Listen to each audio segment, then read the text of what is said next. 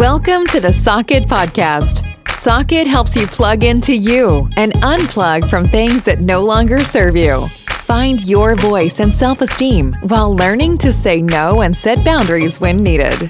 Your host, Kathy Suber, is an entrepreneur and mom of two with a life lens of happiness. If living a life of authenticity, kindness, and confidence is something you are looking for, get ready to plug in. We are glad that you are here.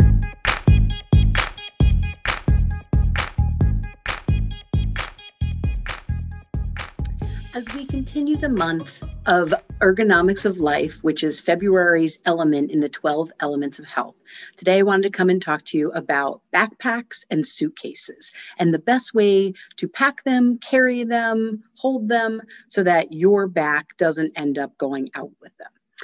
We'll start with backpacks with kids and adults as well. Many of you carry a backpack for work. A couple of the things that you really want to pay attention to are, first, how is the backpack made? You want to have nice wide straps on the backpack. And when you put it on, you don't want to just sling it on one shoulder. You want to make sure that it's put over both shoulders, obviously. Those that have like a little waist strap or a chest strap also help keep the backpack kind of close to your body, which is really helpful. But if you don't have those, really just focusing on having those thick straps is really important. You also want the backpack to only have what you need in it. I one time was going to say goodbye to my son when I was dropping him off at school. And I went to just lift up his backpack. It had to be 40 pounds. I don't know that he weighed 40 pounds at the time. I was like, oh my gosh, do you have rocks in here? I know school systems have gotten away from having a lot of really heavy books. So I think that's helpful when things are online. That's a whole nother issue though, as far as being more online. But when you have anything in your backpack that you don't need on a regular basis, you're just adding extra weight and adding extra strain to your back and to your neck. So you want to make sure you're kind of cleaning it out pretty regularly and making sure that there's not something that's weighing you down that you don't need to have in there. When you have the backpack on your back, you want the top of the backpack to be to about the top of your shoulders.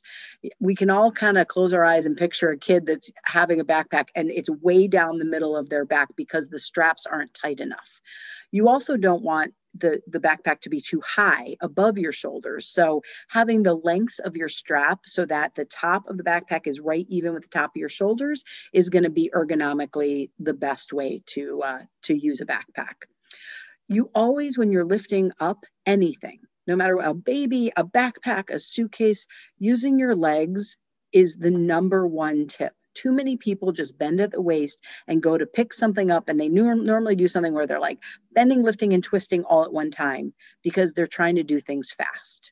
So slowing down when you lift something up that's awkward or heavy is really important, and doing, again, for backpacks or for suitcases or for babies or for groceries, lifting and moving one direction at a time. So bend down with your knees and lift something up. Keep it close to your body. And then if you have to turn to put it on a counter, turn and then put it on there, as opposed to doing just one movement of lifting and twisting and bending all at the same time. As I mentioned in another podcast on ergonomics, that is some of the highest stress that you can put on those disc spaces.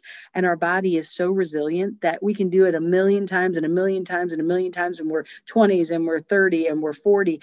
And you do it one more time, and there's been so much stress put on some of those discs that you can really have a significant problem from kind of overuse injury for incorrect ergonomics and incorrect lifting and bending and twisting.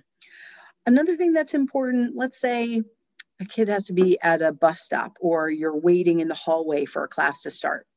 Take some breaks, take the backpack off, put it on the ground so that you don't continue to carry something when you technically could be letting the floor do all the work for you. So taking a break, if you're going to have it on for long periods of time, is helpful if you're able to. For traveling and with suitcases are bulky and heavy and awkward, but man, has technology come a long way.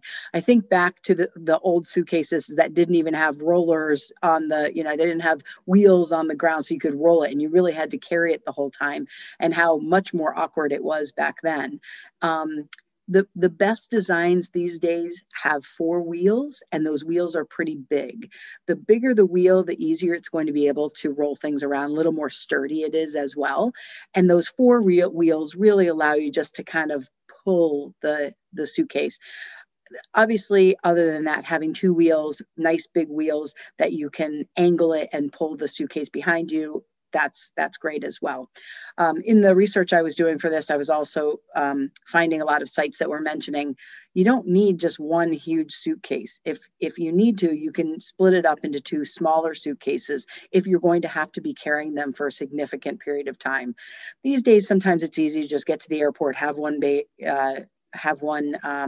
suitcase, and I know that there's a cost associated for many people with having to do 2 suitcases. So that might not always be possible for you. But if you're able to, and if you are having to carry them quite a bit, having 2 that you can balance on each side can be helpful. Again, you want to use your legs when lifting. I know that for me, when I go on like a weekend trip, I have a little backpack, or not a little backpack, a little suitcase that's not very big, but it's still a little heavy for me. And so I make sure that I ask for help. I think some of the things that we do in lives that gets us in trouble is we're trying to do things fast. We don't want to wait for someone else, or we don't want to inconvenience someone else.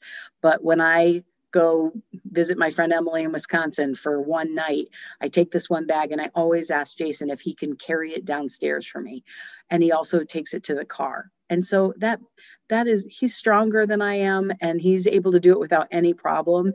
And that just takes 2 parts of the leg of my trip where I would be awkwardly holding something and trying to carry it down the stairs or hoist it into the car, and asking for help can be a big help.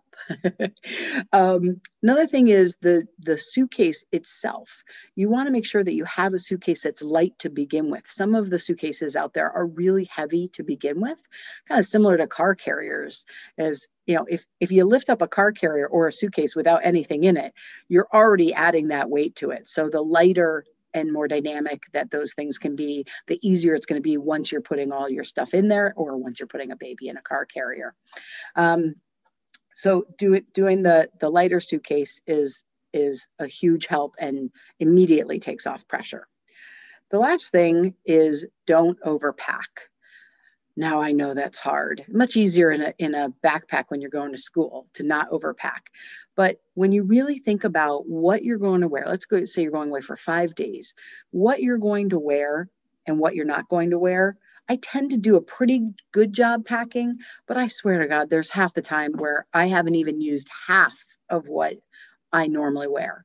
And somehow and I'm not really sure what this is, but I think about, oh, I probably am going to wear that.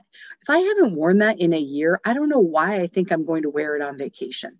So being a little more realistic with yourself, and also with shoes. Shoes can be really clunky. They take up a lot of space, and they can be heavy if you're going to have tons of shoes.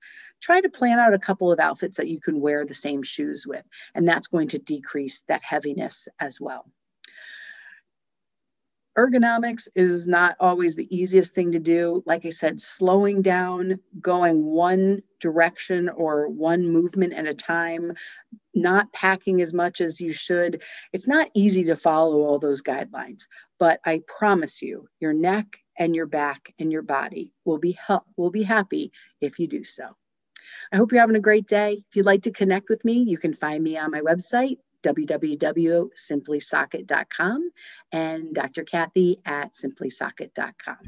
Hope you have a great day. Thank you for tuning in to the Socket Podcast. Looking for more gratitude, confidence, and happiness in your life? Check out our website, www.simplysocket.com, and follow us on Instagram and Facebook at Simply Socket. And remember, be unapologetically you. It's a waste of energy to be anything else.